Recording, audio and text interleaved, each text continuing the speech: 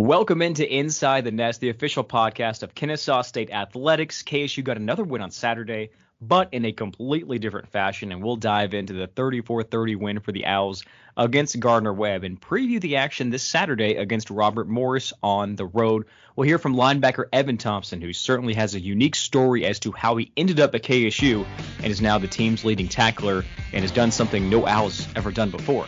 3 straight games with 10 tackles, and he did that again on Saturday with tying a program record with 16 stops. So we'll go inside the mind of Evan Thompson. And of course, would you rather in fact or fiction? Welcome on to the podcast crew. Our guys Barkley Miller, Brandon Sutton, and Jordan Griffith. We'll get it started on Inside the Nest here in just a second.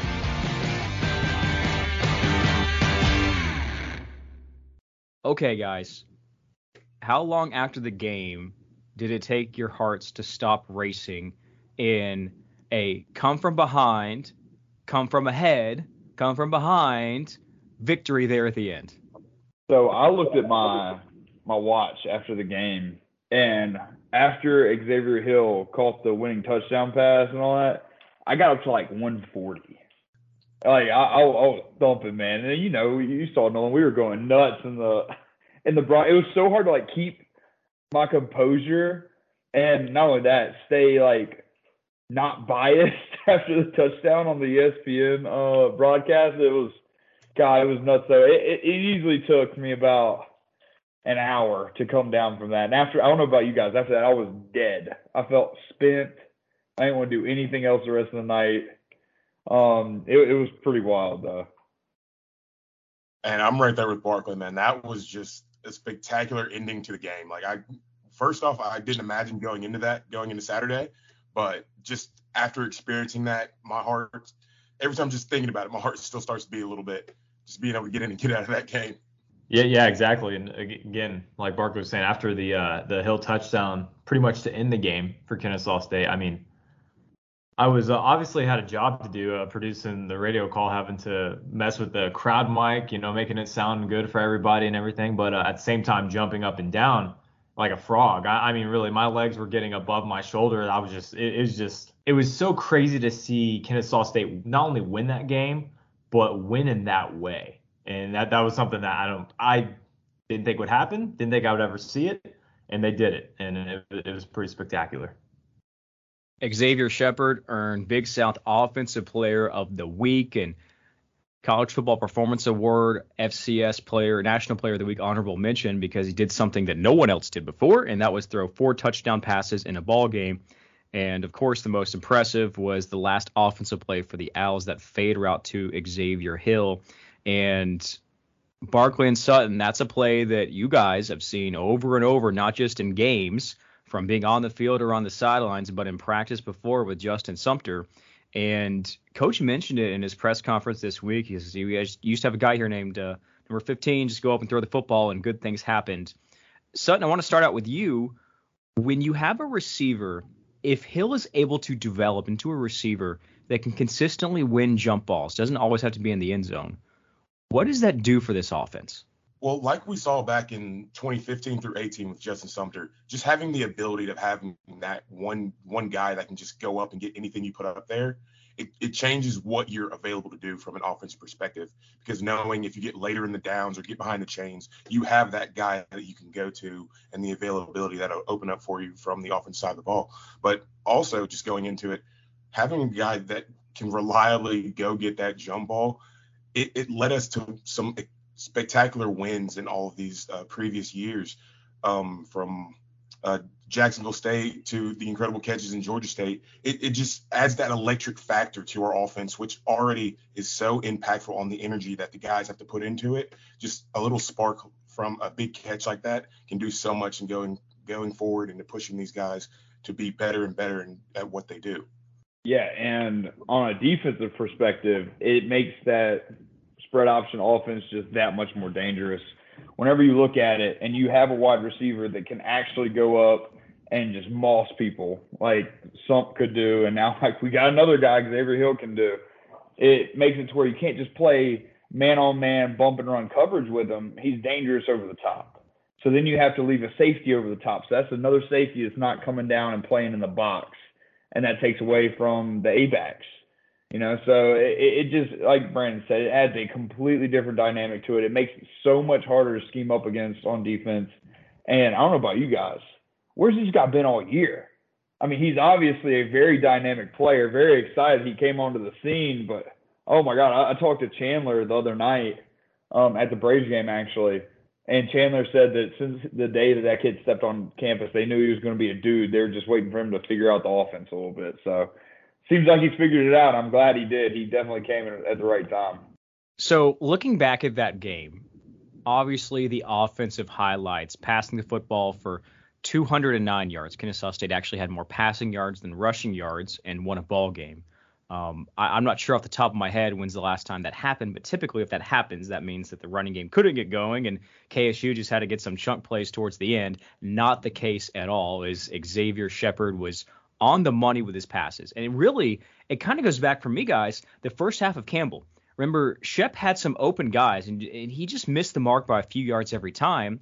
And Barkley and Jordan, y'all noted it after the Campbell game in our post-game wrap-up of how he came out in the second half, and he was on his spots. Saturday, he was wheeling and dealing, wasn't he? Yeah, no doubt. I mean, it shows – it just continues the mantra that is Xavier Shepherd, though, I mean, every time this kid gets knocked down, he's doing something wrong, he's missing the spot, his pitch relation's off. He comes back and fixes it. He's definitely a perfectionist. Everybody likes to say engineers the offense really well. And he shows it because he improves time and time again, and that just speaks to how great of a football player he can be and is going to be because he gets better game by game. Honestly, quarter by quarter, he grows as a player. He just got to get that turnover stuff figured out. I'm still waiting for that to happen. I'm going to be excited whenever that's over. But to that point, I have no doubt that he's going to do it. Anytime that I see him doing something wrong, like Brandon points out, sometimes he's slow with his reads. He's going to improve on it because he's improved on everything else. And then on top of that, now 2 weeks in a row that he's dominated through the air, and even though he struggled in the first half of the Campbell game and then came back in the second half and looked the way he did, I mean, what can't this kid do? And building off what Barkley was talking about, yeah, and he's exactly right. Shepherd, we've continued to see incremental improvement from this guy week in and week out. He comes in, if we do see a mistake from him, he builds off of it and he learns from it. As we've said before on the podcast, we will not see the same mistake from him twice. And that speaks so much to just being a first-year starter in the offense, even though he's previously had the experience in it, but just being the full-time starter for his first season, it's an incredible thing to see. As Coach Chestnut would say, a joy forever, a beauty to behold. But I'm very excited to see how his progression is going to continue to build, especially with him adding on to the passing offense this season, and just how he's going to be able to finish up after his time here at Kennesaw State is done. I'm very excited to see what those stat lines and everything's going to look like. Yeah, you guys pretty much said it all, but I would say the only thing I want to add is he's such a professional. And I know these are collegiate athletes, student athletes here at the college level, but he takes his job so seriously. He's such, again, a guy that just nothing gets to him. And I mean, of all of the things that have happened this year, if nothing has gotten to him now, I don't think it's ever going to, especially as a sophomore. I mean, this guy, there's nothing that gets past him. And if it does, like Sut said, I think perfectly, it doesn't happen twice. You don't see the same thing twice with him. And if you do, that's shocking. But again, he's the guy for sure for Kennesaw State right now. We should have asked him after the game Saturday if he's ever been scared on Halloween before, or people just try to scare him as a kid and he's like, stop. I think every KSU fan was scared on Saturday. Well, someone who didn't play scared was Gabriel Binyard, who made his first career start, became the first true freshman to start at one of the slot back positions since Darnell Holland did back in the inaugural 2015 season. And Jordan Binyard made a statement again. He was named the Big South Freshman of the Week, had some nice carries, a huge kickoff return. If it wasn't for a little friendly fire, maybe takes it back to the house. Had a nice touchdown reception as well. It's so rare for a slot back to start in this offense, given that they have to not only be able to master running the football, but running routes, catching the ball, and most importantly, blocking. Binyard came out, and he's starting to make a name for himself, isn't he? Yeah, I 100% agree. I'll let the other guys get to the intricacies of how he's doing it, but he's a spark, and that's the best word I can use to describe him right now, and that applies to the kickoffs. I mean, if you bring kickoff back, okay, 30 yards, all right, good return. 40, really good, and it just goes further and further from there. Only 20 yards away, really, at that point. And again, very close to housing that one. And again, as a freshman coming in, there have been a lot of guys that have stepped up lately. I mean, this has been one of the most injured teams in the Big South this year. You need these guys to step up, and they have. You have Binyard, you have Hill. I mean Thompson. I mean, can you believe how well he's been playing this year? And Binyard, again, a freshman that you can just add to that list of guys that are just playing out of their mind right now. Oh, yeah, no, you're right, Jordan. And you know who this kid reminds me of? Reminds me of Isaac Foster. He's killing it in the return game. He's coming in at the A-back spot whenever, he really didn't have a name for himself and is making one. God, he plays his butt off, and I love it. He blocks, though. That's the biggest part with him. Everybody knew he was a freak coming out of high school. I've heard the coaches talk about how excited they were whenever they signed him and just how much he's improved in that because, like you said, Nolan, some of these A-backs, they come out of high school, they know how to carry the ball, they have good ball vision. That's why they're college running backs. But figuring out how to do those cut blocks and the right way to not get flagged and then to not get avoided and open up, lanes for more guys to come in and make a tackle is so impressive. And he did that Saturday. He made a lot of running room for some of the other guys, Farrow included. And then he capitalized on his opportunities whenever he got the chance. It was so impressive to me how much that kid stepped up, especially being a true freshman. And the first one to start since Darnell, that's pretty crazy in the inaugural season. And it kind of is the same story. Darnell got to start in the inaugural season because of all the injuries that we had at A-back. Same thing here. Kid got his opportunity, and he took advantage. Well, if Binyard goes on to have a career like Darnell Holland, that is good news for KSU fans. So those are some of the highlights. In the past, we talked about one area for the offense to improve is turnovers. Well, this game, the defense actually gave up points, which is something the KSU defense did not do in the previous two games. Gardner-Webb was able to have success early in the first quarter, success early in the third quarter, and then late in the ball game with back-to-back scoring drives. Sutton, we'll start with you and kind of work around. What do you think is the biggest area that the Kennesaw State defense needs to come back and shore up going into Robert Morris? And looking at Saturday, just the biggest thing I felt like coming out of the Gardner-Webb game was just coverage on backs coming out of the backfield. We saw it the entire game. Whenever Gaither slipped out of the backfield on a route or on a motion, the defense, we didn't adjust to it very well. Every time with any movements or any shifts, we just didn't have very good adjustment. So going into this week, I feel like that's going to be one of the main things we have to look at, just adjusting to movement out of the backfield and just being able to shift coverage to whoever we believe the hot man's going to be on set play. Yeah, no, you're right, Brandon. I mean, that's exactly what happened. And I'll tell you what was impressive to me about all this. Yeah, Gardner-Webb had all the success, whatever. They did everything they needed to do to pull off the upset and win that ball game, but they still didn't, which is so impressive to me. And Brandon knows what I'm talking about when I say this. Whenever you're a player and you're playing a game, and I don't know about you guys, it felt like nothing went right for Kennesaw. The offense wasn't moving, special teams giving up big plays. Defense, who has been stout all year since Georgia Tech, just falling apart. And you still find a way to pull off a win. That's almost bigger than playing everything correctly. It shows that those guys didn't quit. It shows that they knew that they were going to find a way to win, which is huge. But just to go off of what Brandon was saying of what we need to fix, on defense, they went back to kind of what was happening early on. A lot of busted coverages. Golly, I mean, you can't have a receiver split out to the wide side of the field, running a go, wide open, not once, not twice, but 3 times in the game. Kid dropped 2 of them, caught, I guess it was 4 times because he caught 2, dropped 2.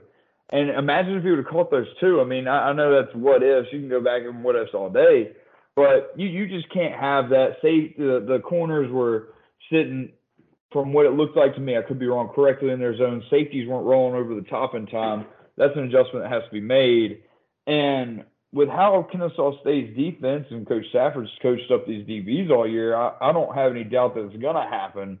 But the flashy style offense that Gardner-Webb showed from Coach Lamb, and he knew what he was doing the second he stepped into this game, with all the flashy motions, getting everybody's eyes out of place. And that's the biggest part, like Brandon was saying.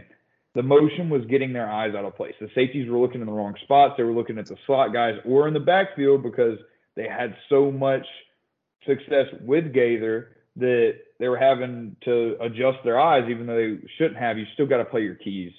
And then on the offensive aspect, man, they're going to have to get some stuff fixed there too.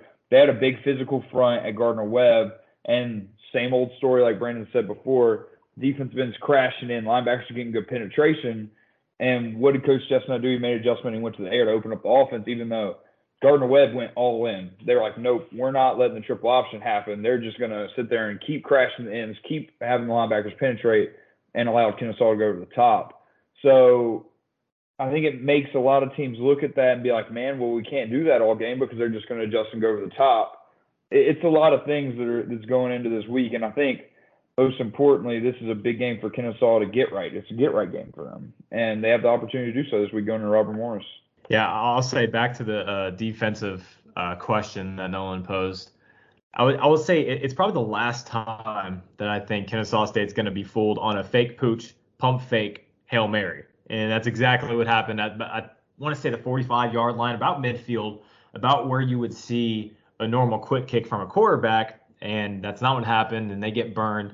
And luckily, that goes straight off the guy's face mask. They're unable to bring it in. That was the turning point, really, for Robert Morris, for Gardner-Webb. I think that's something that they'll have to button up, and I don't think it'll ever happen again. I think now that they know that that's possible, they'll always be on their toes now in terms of trick plays from the other team.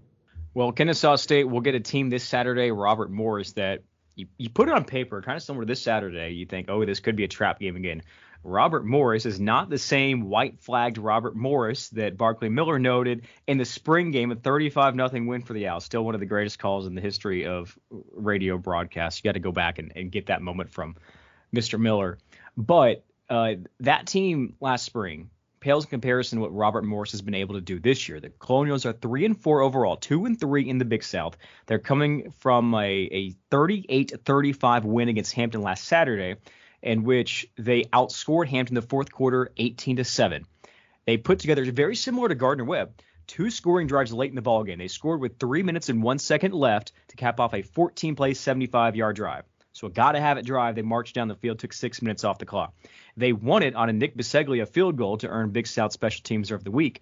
That was a 7-play, 46-yard drive and a 38-yard field goal, so not necessarily a gimme. George Martin is back at quarterback this year. They had 2 receivers have 6 catches in the ball game. James Westry and DeAndre Hicks, who went 4 for 43 against KSU last spring. Robert Morris was 8 of 12 on third downs and held the football for almost 33 and a half minutes. There's a lot of good things that Robert Morris is doing that's not the same Robert Morris squad that we saw a year ago, and they've won 7 straight at home with a noon kickoff. This is going to be another challenge for Kennesaw State. Yeah, I'll go ahead and start us off with this one. I think the 2 things that stick out to me about this Robert Morris team is, number one, that they don't quit. And that was something that we kind of didn't see in the spring. I know Barkley's smiling right there, but they don't quit. This is a team that fights this year. We've seen that a couple of times. They were down big against Hampton. They come back and they win by 3 points. And this team can straight sling the ball, guys. 360 yards in their last game. The thing that I think is most important is they went 29 of 40. They didn't turn the ball over. If you put the ball in the air 40 different times at a collegiate level, chances are you're going to turn the ball over once or twice. They didn't do it at all. And so for the fact that they were able to do that, that was pretty impressive. Yeah, no, you're right, JG. I mean, I would think the biggest part, another difference between last year and this year, George Martin has improved tremendously. As you noted, 28 for 39 from him for 315 yards and 2 tutties, no picks. I mean, that's huge. Then Elijah Jackson, their running back, 25 carries for 127 yards and a touchdown.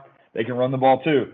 Last year, it just felt like, and I don't know about you guys, it's like after Kennesaw got up 14-zip, they laid down. They were done. And that's obviously not the case this year. These coaches wanted to make a note of that. I know the spring was completely different. Heck, you look across FCS right now, some of these teams were big playoff teams in the spring are not even competitive this year in the fall. I mean, and everybody thought it was going to be a copy and paste from the spring to the fall, and that just hasn't been the case. There's been so many teams that went back and fixed things up, and then some teams didn't improve or they stayed the same. And if you're not improving in this world, you're getting worse. So I think that's definitely showing here. I agree. I don't think this is going to be the same white flag. I'm glad these aren't the Patriots fighting for our country, Robert Morris. But I do still think that if Kennesaw State goes into this game the way they should, especially after a big scare against Gardner-Webb at home, this has the opportunity to be a get-right game for them to kind of finally tie in all three components, which they have yet to do all year. It's never been the offense, defense, and special teams on the same page. It's always been one picking up the other. We've had 2 of 3 sometimes. And this is a big opportunity for them to go in to Pittsburgh against Robert Morris and get right and really show the Big South that, yeah, last week we weren't on our game. It was Halloween Eve. Some spooky stuff was going on, and we got that figured out. I think both of you guys are definitely right. This week is going to be nothing but a mentality game for these guys. These coaches coming out of last week are just going to have one thing in their mind. That's to get back on track, get back to where we should be at this point in time. The last game didn't go how we wanted it to. So now we have to get things so that next week it's going to go exactly how we planned, exactly how we wrote up. So throughout this entire week, I think it's going to be a lot of remedial sessions for these guys, so to speak. Just a lot of film studying, just a lot of, hey, what do you do on this? Just checking things, because this is a team that can score points and they're hungry for another Big South win.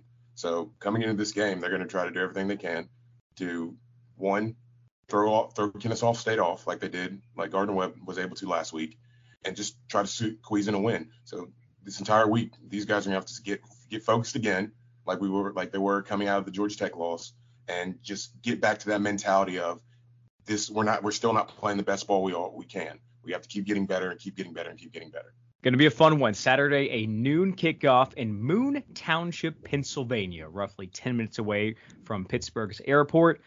I'll be on the call with Barkley Miller and Jordan Griffith on the KSU Owl Network. You can hear it on the KSU Owls app. Make sure you download that, especially as we get set for basketball season here at the Convocation Center. Up next, we'll hear from linebacker Evan Thompson about his history leading up to Kennesaw State, his unique path to land here, what he's enjoyed about this season, and what he will be doing this spring. Evan Thompson joins us next on Inside the Nest.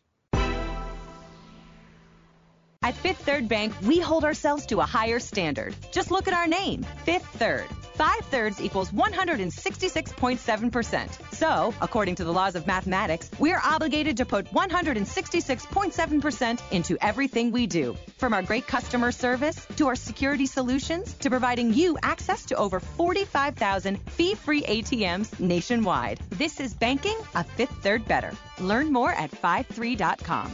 Fifth Third Bank, member FDIC.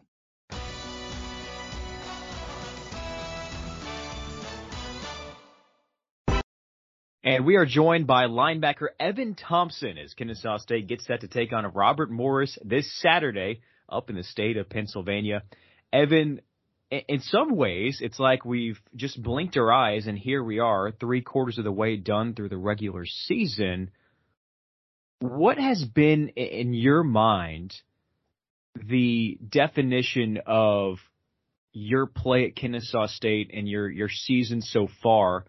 How would you update someone of, hey, I transferred to this new school, found my way on the team. Yeah, by the way, I've done something no other player has done. I've had 3 straight 10-tackle games and now make it 4 and just tied the single-game record with 16. Yeah, honestly, it's been quite crazy. I appreciate you guys having me on.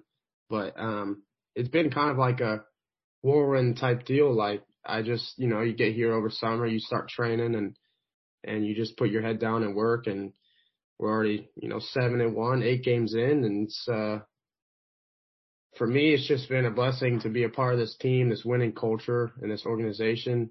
I never knew that, this would all, figure itself out like this. But, for my play, I just take advantage of every opportunity I'm given. I know at the start of the season, I just played wherever they wanted me to, and then now just molding into like a leadership role in the defense and just making sure that everyone is elevated around me. So that's kind of mainly where I see myself right now, and I just feel like our defense is just one of the best in the nation, and we just continue to grow every single week. So. Well, let's backtrack, get to know your story, and then we'll come back up to speed with this defense and your play at linebacker. So you went to Florida Tech. We have you listed from Claremont, Florida. Mm-hmm. Have you always been a native Floridian, and when did you get into the sport of football? Yes, always been a native of Florida. Grew up in Claremont, Florida my whole life. Now live in Winter Garden, which is just outside Claremont. But I started playing football as my first love since I was 4 or 5 years old. Tackled football when I was 5 and just loved the game, just loved to play in front of people, loved to put on a show, loved to celebrate, to dance, all that stuff, and just play as a kid. And that's what I really do right now, is just go back to when I was a kid and like what's that feeling of playing in your backyard or playing with your friends, and that's what I feel every Saturday when I play in college. But playing since I was 5, it really helps me out with just realizing how fun the game is and never taking a day for granted. So, who did you pretend to be and idolize playing in your backyard? Oh man, so many people, but Brian Urlacher was my number one favorite football player of all time. And then when I would celebrate, I would do the John Cena "You Can't See Me" move over the people I would tackle. Well, there's no doubt that you have fun on the field, and it's great to watch you to like interact with the band and the music that's playing and get pumped up afterward. It's fun to see that joy. Mm-hmm. So, grew up in Claremont, and you attended Florida Tech. What did your recruitment look like, and how did you end up at Florida Tech? Yeah, so out of high school, I wasn't heavily recruited. Even being like one of the top recruits in Orlando, I was mainly FCS and Division II, and was really looking at the Ivy Leagues and the Patriot League a lot out of high school, and went to all those camps and got offered by a lot of them, and really was focusing on them, and kind of coaching situations fell through, and dating back to senior year, a couple weeks before signing day, was actually going to go to Lehigh University, which is in Pennsylvania. And coaching situations fell through there, and my favorite option was Florida Tech because it's an hour and 20 minutes from my house. The coaches were awesome. The culture is very similar to Kennesaw. It's a very small-knit culture, and everyone is here to win. So I ended up at Florida Tech just because of the staying close to home, and I value my education a lot. I was a mechanical engineer at the time, so that's why I ended up picking Florida Tech. Well, you went there, had progress there for a great degree. You mentioned mechanical engineering. It's a really good school. And they win on the football field. You're right about the culture. The Panthers piled up some wins, but it didn't end well. There were some decisions to end the program at Florida Tech. Right. How did you process that news, and how did you look for the next step? Man, I really, as I look back on it now, it's just probably one of the most like heart-wrenching news, like one of the most it's like like death in the family, or like something happens like that it just throws you off by storm. Like, what am I going to do with my life now? So like pretty much everything from your education, from your athletic career, to your family, to your location, all that stuff is going to be moved, and it just hits you.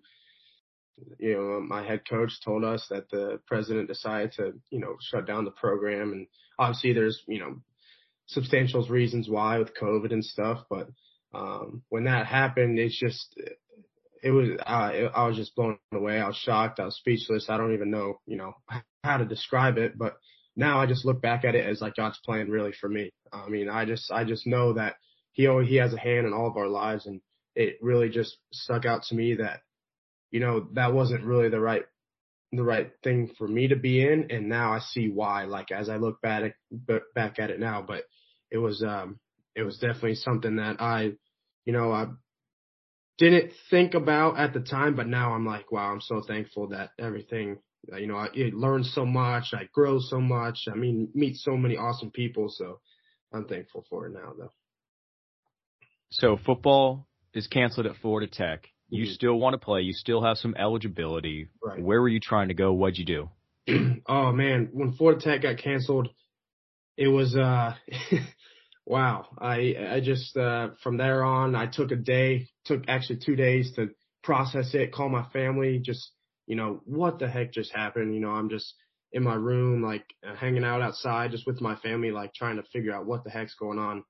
And then I kid you not, probably about, 3 days after, for that next week, I was on the phone for 24 hours for 6 days straight, just calling coaches, people all over the nation, FBS, FCS, Division II, all over the nation, just calling me, wanting me to come to their school, visit, offering me and stuff. And I'm just blown away because I wasn't as highly recruited out of high school. So this attention and this people calling me all over, I'm just like it's just felt like a 5-star recruit in a way, just because I was all conference and all American at Florida Tech. So it really helped me with my recruiting when it shut down. So. And you also had another aspect to carry forward, and that's golf. Yeah. Let's talk about golf a little bit. Right. How did you grow into the sport of golf, and what was the opportunity like? Was that presented initially to do 2 sports at Florida Tech, or did you get a scholarship for football and then have to try out for golf? Right. So yeah, going on now to golf. I really started in 9th grade to try to do something on the weekend with my dad.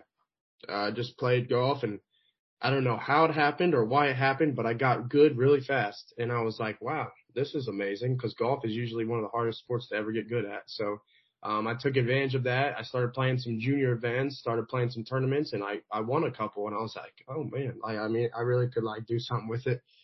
So when I got to Florida Tech, I really wanted to try to play golf, try to, do the 2 sports. I know I would make history by being the first golfer and football player in Division II history, blah, blah. But I really was so thankful because the Steve Englehart, the head football coach, and the head golf coach, Chris Saltmarsh, were good friends. And in football, I would just do, in fall, I would just do football. And then in the spring, I would do both football and golf, because we'd do football at 6 a.m. I would have class all day, then do golf practice in the afternoon. And they would work out stuff for qualifying and for tournaments, and which one, when do I go to football, when do I go to golf. So I was so thankful that they were able to work things out. But it was spring season for me was probably more busy, if not busier than fall season. So what all transpired from that moment in Florida Tech, when you still got golf, you don't have football anymore, to ending up here at Kennesaw State? Wow. Oh man, that's a loaded question, but to try to keep it with the podcast version. So, I got offered, I was so blessed and thankful to be, for so many highly prestigious universities to, offer me and want me to come to their school. But for me, I said it's education, football, and golf. You have to offer me 4, not just 2, not just 1. So when I was trying to send out my resume, my film, my scores, all that stuff, there was a couple schools that really, really had in mind. And the first one that really, stuck out to me was Florida Atlantic University, and that's FAU. And I know Willie Taggart and Jim Levitt were down there in Boca. So I actually went down there. I was training all summer for their team, and actually my undergrad credits didn't transfer. So I had to graduate at Florida Tech.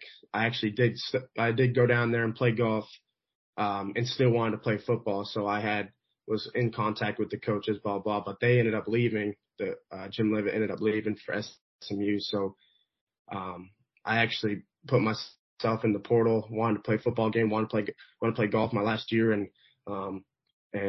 Coach Propel and Coach Harris, they both were in the Gulf South Conference that played against me, and they knew who I was, and obviously coming from Florida Tech and with the all conference resume and stuff, they really wanted me to come up to Kennesaw. So I said, I'm only coming up if I'm able to play golf as well. So they got a hold of the golf coach and sent him all my stuff. And I was so thankful that I was able to come up here and visit. And once I came up here and visited and saw the culture, saw the team, met all the people, I really fell in love with the program. So that's how I ended up here. Well, it's quite the story, and we are very lucky to have you here as a member of our football and our men's golf programs. So what does practicing for golf look like during football season, And what's your plan going to be for the spring semester after football and with the men's golf team? Right. During the football season, I just try to do my best to just get some reps in for golf, whenever I can, when I'm not as sore as possible. So like Sundays when I'm out just hanging out, I'll go hit some golf balls. Like let's say a Thursday, cause it's Focus Thursday. I'll try to get my mind off football and lock in, hit some golf balls or early Friday. But mainly I'll try to go out once a week and do at least an hour to 2 hour golf practice.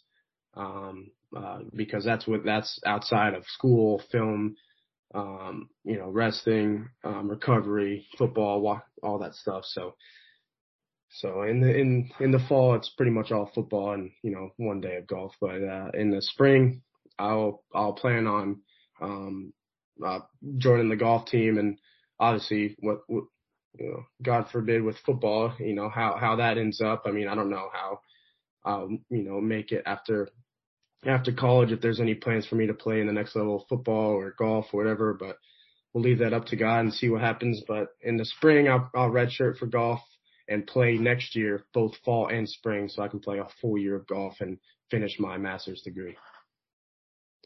I'm looking forward to you winning a tournament in golf and doing a celebration like how you do in the football field and bring that over to the links. Yeah, I'll try to carry over my football celebrations to the golf course. I think that would be pretty cool. You've been noted by people around the program, Evan, for how you kind of take care of your body and you do all the little things, taking notes during meetings and how you carry yourself and everything you do to really everything off the field in between the games to put yourself in the best situation. What all do you do from a rest and recovery standpoint and a nutrition standpoint to take care of your body? I would just say, I spoke on how I've been doing this since I've been 5 years old and at Florida Tech and been playing college football for a while. I just really figured out how my body works and how I work. And, I think it was the year when I wasn't playing football last year that I really figured out what works for me, like how I recover, how I train, how my body works. And I've really gotten hold of that. And I've really taken, I kind of developed this philosophy. It's called armor, weapons, and ammo. And you gotta build your armor for the game. You gotta build your weapons for each play, and you gotta build your ammos how long you can last. And that's what I go off of. And my recovery is just making sure I sleep, eat, hydrate, and recover, which is like ice bath and cryotherapy and stuff. So I do a bunch of things, but everything, like the coach Bose always says it after practice and during practice, how you do anything is how you do everything. So I'm a real big striver in that, and I really appreciate how he says that.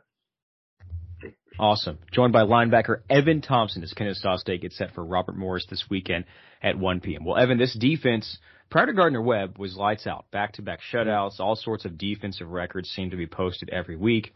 And then in the game with the running Bulldogs, it was kind of a flip of the script. The offense saved the day there at the very end. What's the bounce back look like for the defense this week against Robert Morris?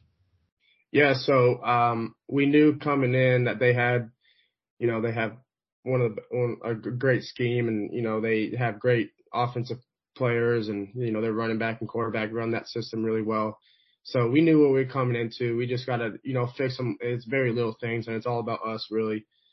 Fixing our mistakes, and it's never about the opponent we face. It's always about making sure that we're the hardest playing team on that field, and we're doing our job every single snap. So we just got to get that fixed, and we can promise the KSU fans that won't be an issue again. We'll make sure that gets fixed and stuff like so. But against Robert Morris, we just got to do exactly what we do best, and that's running the football, and that's doing our job. So we strive ourselves off of being the hardest defense on that field, hardest playing team on that field. So we don't got no All-Americans or superstars, but we'll make sure that our presence is felt in the Big South after we play each team. So I think that's how we strive ourselves on this defense.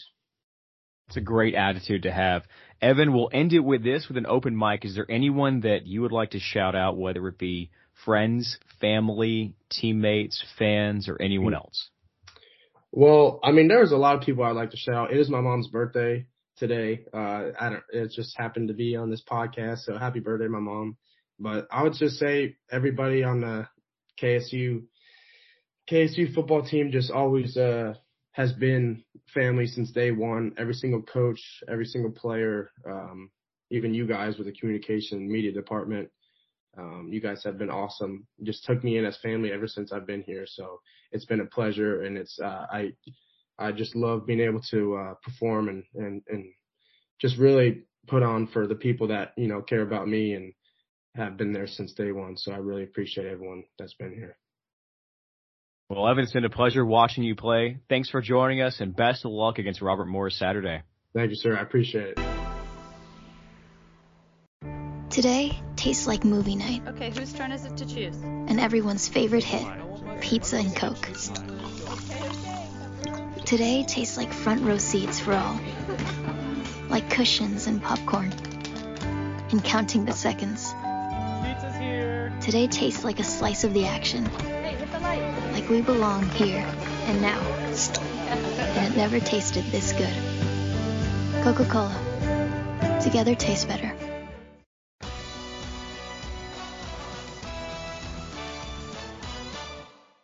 Welcome to the Big South Blitz. I am Jordan Griffith, and once again, the Big South ceases to amaze me. What another crazy week within this conference. I only blame myself for thinking that I have it figured out every single week, only to come to the reality that I know nothing, and the Big South reminds me every single Saturday. So let's get right into those scores. To once again go in reverse order in terms of shock value, let's start off with Monmouth versus North Carolina A&T. North Carolina A&T, of course, a team that's been struggling lately ever since they played the Kennesaw State Owls on offense, and Monmouth rolls 35-16 in Greensboro, North Carolina. Monmouth is looking really good the past few games, but once again, North Carolina A&T offensively have not been able to get it together ever since they lost to the Owls. And being the box score reader that I am, the two things that stick out in this game were the inconsistencies of the North Carolina A&T offense to score the ball throughout the game, as well as the penalties. They had 12 penalties for 98 yards. That not only takes away drives, but that takes away so much of the offense, especially on the ground. They had 117 rushing yards, but that was it. That was really the only sort of offense that they were able to put up. Again, a lot of penalty yards, and they scored all 16 of their points in the second quarter. Were scoreless throughout the rest of the three. So the inability to score consistently in Monmouth put up 14, 7, 7, and 7 to get a total of 35, and they iced the game with no doubt on it. Monmouth looking much better these last 2 weeks. The next game I want to get to, because I cannot contain my disbelief, I suppose, is Charleston Southern versus Campbell. Charleston Southern wins 27-14 over the Camels. And I'm not only stunned by the result of this game. I mean, Campbell gave Kennesaw State a bit of a fight in Bowie Creek, North Carolina just 2 weeks ago. But Charleston Southern, they looked dead in the water in the Big South. And all of a sudden, they score 27 points. But the most fascinating part of this game was the first play of the game, which was technically the kickoff. The Camels' Josh McNeely returned it all the way back. It was going to be a 100-yard kickoff return to start off the game. He tosses the ball out at the 1-yard line. He does not score. Charleston Southern then recovers it, comes back down and scores 7 points. A 14-point swing for the Camels to start off the first play of the game, and the Buccaneers just never let go. They were able to score consistently throughout the game. They put up 27, and that first play, I mean, that was really what wrote the entire game starting off for Campbell. Campbell scored 14 points, all of those coming within the fourth quarter. So maybe some garbage time points right there. But Charleston Southern, they look a lot better. And outside of Monmouth and Kennesaw State, a lot of teams jostling for the middle of the pack here in the Big South. And Charleston Southern just threw their hat into the ring. I know I said it before, but I just want to reiterate. What is going on in the Big South? Robert Morris beats Hampton 38-35. This was a game that Hampton jumped out big. Robert Morris was on their back heels, and they end up scoring 18 points within the fourth quarter, and they win off a last-second field goal. And something that Kennesaw State fans are going to have to be aware of for the upcoming week versus Robert Morris is the air attack. They had 360 yards in the air, threw the ball 40 times and completed it 29 of those 40. They also had 2 touchdowns and did not turn the ball over once. So that means that they are a conservative yet aggressive passing attack. This is a team that can sling the ball all over the yard. So the secondary and really the defense as a whole for Kennesaw State is going to have their hands full this upcoming weekend. But speaking of the Hampton-Robert Morris game, I'm not sure how Hampton lost this one. I got to be honest. I'm scratching my head right here. They scored 35 points. Jet Duffy had 5 touchdowns. Jet Duffy had 5 touchdowns, and they lost. Hampton got to figure some things out. Now, they were looking like a middle of the pack, maybe somewhat upper echelon, I would say top 3rd team within the Big South right now. But they're going to have to figure some things out on defense because they just allowed 38 points to a Robert Morris team. They're now 1-3 within the Big South and now within the bottom third of the conference. And Hampton, once again, got to start cleaning some things up on the defensive end if they want to stay competitive within this conference. And while we're at it, let's get a review of the Big South standings as of right now. Kennesaw State and Monmouth tied at number 1 at 4-0. Then technically in second place, you have Robert Morris at 2-2, 500 on the year in the Big South. Then you have Campbell and Charleston Southern both tied for third at 2-3, actually as well with North Carolina A&T, all of those teams having a 2-3 record. North Alabama at 1-2, Gardner-Webb at 1-3, and Hampton also at 1-3. So now Hampton and Gardner-Webb, 2 teams Kennesaw State have played, tied for last within this conference. And then a team that, once again, that we thought were dead within the conference, Charleston Southern, now at 2-3 and 1 game away from getting technically that second spot in the Big South. And that will do it for the Big South Blitz. Thank you so much for listening. I'm Jordan Griffith. Let's get you back to Inside the Nest.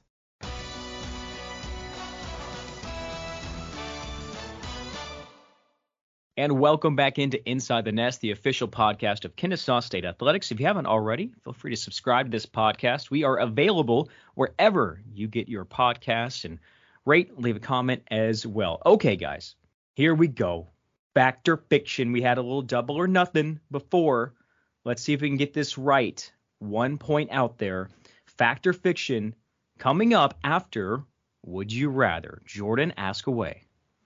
All right, guys. Now, I went with this one based off of what I think was our best Would You Rather. So, would you rather always be stuck in traffic but find the perfect parking spot, or never hit traffic but always take forever to park?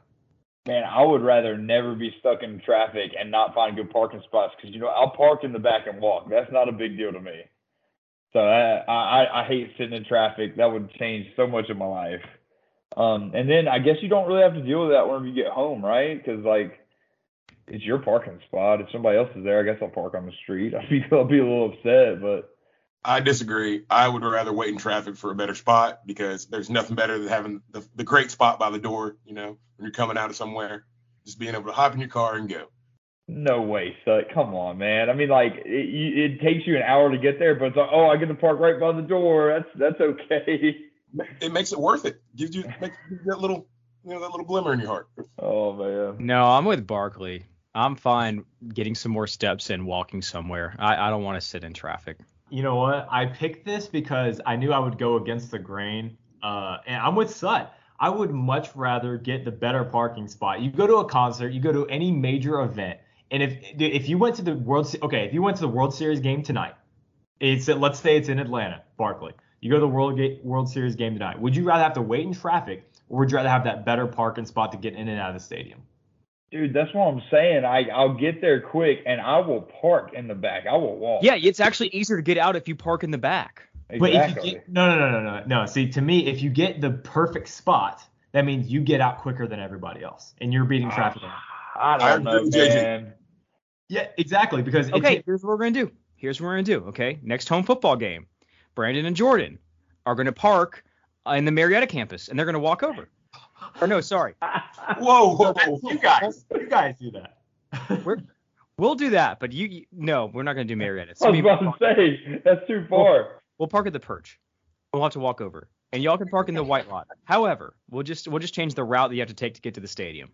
Yeah, we're going to have to change it to where they get the economical route, quote unquote. Takes them an hour to get to the stadium. Me and only get there in 15 minutes. Yep. And you know what? That's fine because when the game's over, guess what? Me and Sut are hopping in our cars and we're out of there and we're beating all the traffic. You guys are walking to your car, dodging traffic, players after the game. I mean, it's a mess. I can't park the spot all the way. What's fact or fiction? Let's see if we can get some points here. And dude, do not let this be about the freaking moon. Okay. Nothing about watching the World Series and seeing that NFT commercial with the guy with the moon head, that's Barkley now. That's what Barkley's about.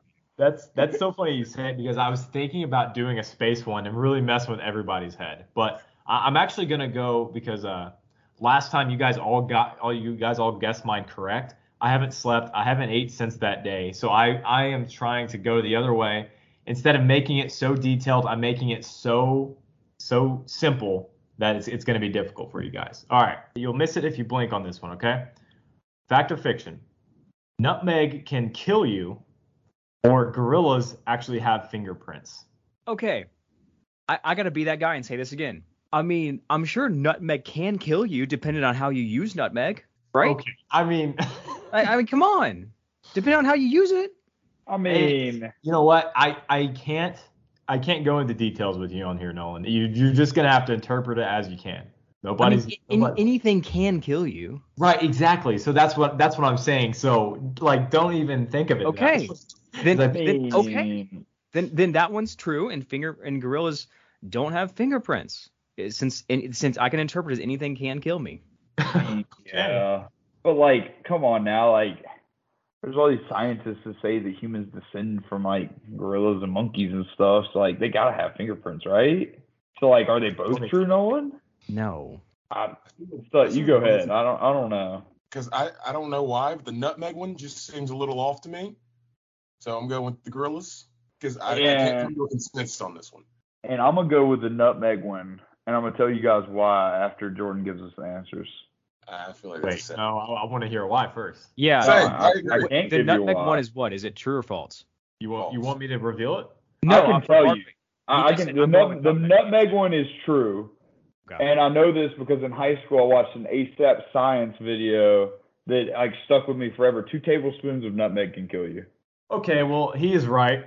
He knew the exact amount. That's insane that you knew that. Okay, well yeah. It's actually, I believe it's koalas have fingerprints. Yeah. Yeah. Hey, you know what? I had to make a quick one up, so I had to alter a fact to make it fiction. But man, you knew the exact amount. I was actually gonna say 2 tablespoons, but it has to. Here's the thing: it's not just like nutmeg that you buy. It has to be raw, synthesized, I guess, whatever the word is. Yeah, the nutmeg you buy in the grocery stores is cut with other stuff. It's not like just pure, like just like. There's not a big warning label. Do not take 2 tablespoons of this. But no, I did. I watched some ASAP Science. I don't know if you guys follow them on YouTube. They put out some cool stuff. That like came out. I think it was in high school or early college, and I was like, wait, nutmeg can kill me. I watched the whole video. Low key, if we ever do a trivia night together, Barkley's really good at science stuff. Science and physics and that's Barkley's strength. At the same time, he also tried to convince you to go to the other side. You like that? You like that, Jordan? No, that's snake behavior. No. I'm the villain of the podcast, man. I gotta play the role. Come on now. It's all mind games with this guy. Well, we'll have to get an updated scoreboard soon. Good one over there, Jordan. And guys, we appreciate it here on Inside the Nest. Looking forward to the Owls and the Colonials this Saturday from Moon Township, Pennsylvania. We'll report on the status of the Pierogies from Permanti Brothers and hopefully come back with an Owls victory. Hooty hoo. For Jordan Griffith, Brandon Sutton, and Barkley Miller, I'm Nolan Alexander. And until next time, go Owls.